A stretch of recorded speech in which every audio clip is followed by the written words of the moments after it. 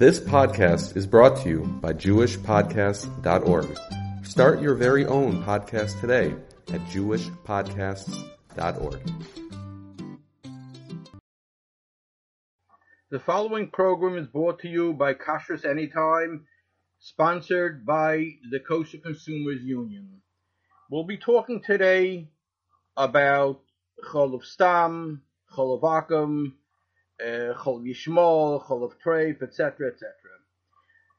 About 47, 48 years ago, in the beginning when I was here in Lakewood, I ate lunch by a younger man in the house. As I opened the refrigerator, I noticed that he had Cholav Akum in there, and that basically concerned me. So, after lunch, I asked the younger man, "What are you doing for the next couple of hours?" He says, "Nothing much, I'm going to lay down." I said, "Could I maybe borrow your car, and you'll lay down in the back seat, and come with me for a couple of hours?" He says, "Fine." He says, "Where we're heading to?" I said, "We're going to Reb Moshe." And we drove down to the east side, went to Reb Moshe, which I was there pretty often, and I went into Reb Moshe with this younger man, and I said, something bothered me very much. I opened up the refrigerator, and I saw that he has Cholav Akum there. So Reb Moshe turns to the younger man, he says, "Mi hitlach?" So he says, "The Rashiva's tshuva." So he says, "My tshuva, I know better than you know it, but mi hitlach." And Reb Moshe asks him, is there shaykh to get Chol Yisrael in Lakewood once every few months? He says, "Yeah, we get it really every week over here." So he says, "You get it every week, so what's your heter to use it?" He says, "The tshuva that I wrote was basically negay people was born in the merchakim, far out, women and children. They can't even get Chol Yisrael maybe once in 6 months. I was gemated to come up with something that they should rely on. But if you have access to Chol Yisrael on a more constant basis every week or two, whatever else it is," he says, "It doesn't exist such a kind of heter." Okay, now I'll be talking also, we're going to address if there's a shaila of Cholav Treif, according to the Moshe, Rev Yashim, and Rev Ozner, etc., etc. There is a few issues with milk, with dairy. One thing is, as we know, is the Cholav Akum, Cholav Stam, etc., what others address, and they're referring to the Moshe's tshuva, which I know now what the Moshe meant with the tshuva. Then there's another issue that came up much later, because the Moshe's tshuva was written actually in, Moshe wrote another tshuva in Yoredeya Chelek Aleph, tshuva number Chof 20, at the end of the end of 21. That tshuva was written actually in 1950. The Moshe over there is addressing the issue of bloating, because DAs was not at that time very common. I'll explain a little bit further on what DAs are. Bloating is as the behemoth eats and it accumulates gases in the stomach, and basically it's very, very painful for the animal. So what they have to do is, there's a upper part of the animal towards the back a little bit. It's really in the mishulish. There's like a triangle there. That's where he takes a knife, the farmer. He punctures a hole there, and that releases the gases. Because if they don't do that, what happens is that the behemoth will shortly die. It's not going to take that long. Usually, you don't even have that much time to be able to call in a veterinarian to see if they could do anything. Because there are other ways of getting rid of the gases by putting a pipe into the mouth and putting in water so the gases will flow up to the top and they'll get released that way. And sometimes if the behemoth bites on a stick, it'll get it released. But basically, the method they used was that way. So the Moshe writes over there that you don't have to be chayshish that when you're taking milk from a farm that he has their behemoth treifa. For the very simple reason, those days in 1950, each farmer, small farmers, they had whatever else it is. That's what Moshe was used to, and we were used to, is that he milks a cow, takes the milk, either pasteurized, doesn't pasteurize it, and puts it into a bottle. So the shaila is, on each cow, do you have to be chayshish that it's a treifa or not? So he says you don't have to be chayshish that it's a treifa, but he zicha bleibt, he didn't bring up in the tshuva b'chalal such a metzias of chayzla teiroi, that if the behemoth lived for 12 months, that it can come back to become mutter again once it lived 12 months, because because a Suffolk treifa can't live for 12 months. And any place in the old halakim of the Igros Moshe, he never addresses this thing that by these treifas that Chazal said that it's chayzer l'teiroi, and the Rashba holds the same way. The Rambam and many others hold the same way that it's not chayzer l'teiroi, so there is no heter in that thing. And basically, Moshe, the way he writes it about bloating, you would have the same kind of issue with DA, which is displaced abamate. Today, that the farms keep basically very accurate records of every procedure done to behemoth, whether it's DA, whether it's bloating, whether it's C-section, etc., etc. There's no more any sfakis because we know exactly what there is in the farm, and it's a dover that's very, very simple to go through it. There was got to put out an extensive 50-page sefer called Zois HaChaya by the Staten Island Kollel, headed by Rav Kempler, that these procedures make the cow treifa and it does not revert to a kosher status after 12 months.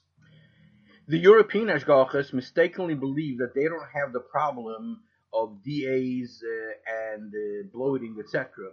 Because the veterinarians say in Europe we don't have these problems. The cold facts are that Europe has the problems just as much as the USA. We spoke to the European vets and the veterinarian associations regarding the procedures. They claim that there is only an incidence of 1 to 2% for each type of procedure. So they consider that to be that we don't have the problem. But we have 1 or 2% of DAs, 1 to 2% of bloating, 1 to 2% of C-section. We have already basically 4 to 6% of these procedures that make it treif, and shishim is only 1.6%. So in Europe they do have it, but they consider it to be that we don't have the problem. Therefore, in Europe, even the Chol Yisrael would be a procedure also by most of the places because they don't take out the cows. These two places that do take out the procedured cows, that would be Kadassia, and then one of the Hadas something in Belgium. I'm going to read now basically step-by-step procedures from the manual for DAs, from the people that developed the displaced abomasum. How do you put it back into place and what are you supposed to do about it? So DAs, displaced abomasum, usually it's on the left side, so they call it LDAs.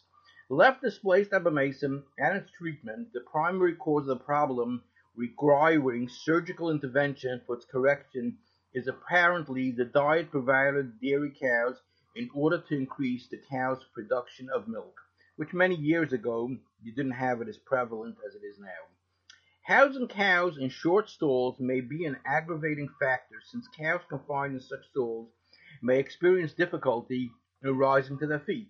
Struggling to rise may cause a malposition of an already dilated abomasum. The problem appears to be virtually non-existent in countries such as Australia and New Zealand, where cattle are not normally fed grain but are simply allowed to graze in unconfined pastures.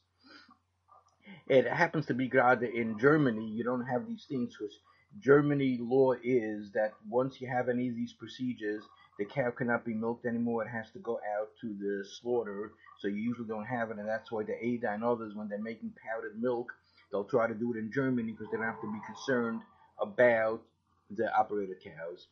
The high carbohydrate diet provided in this country, or perhaps the accompanying reduction in consumption of grass, results in a high concentration of unabsorbed free fatty acids which decrease motility of the smooth muscle of the cow's fourth stomach, which is the keres, the cava or abomasum, the caveite. As motility decreases, gas formation is increased by the liberation of carbon dioxide from the reaction between the rumen bicarbonate and abomasal hydrochloric acid. As a result, the abomasum becomes filled with gas. The abomasum normally lies to the right of the ventral midline along the abdominal wall. When distended by gas, the abomasum may become displaced and move to the left flank between the rumen and the body wall. As the distorted abomasum rises and moves out of place, it may also become twisted at the point of connection of the abomasum to the intestine. In both, its rising and twisting the abomasum behaves in a manner similar to a balloon filled with air.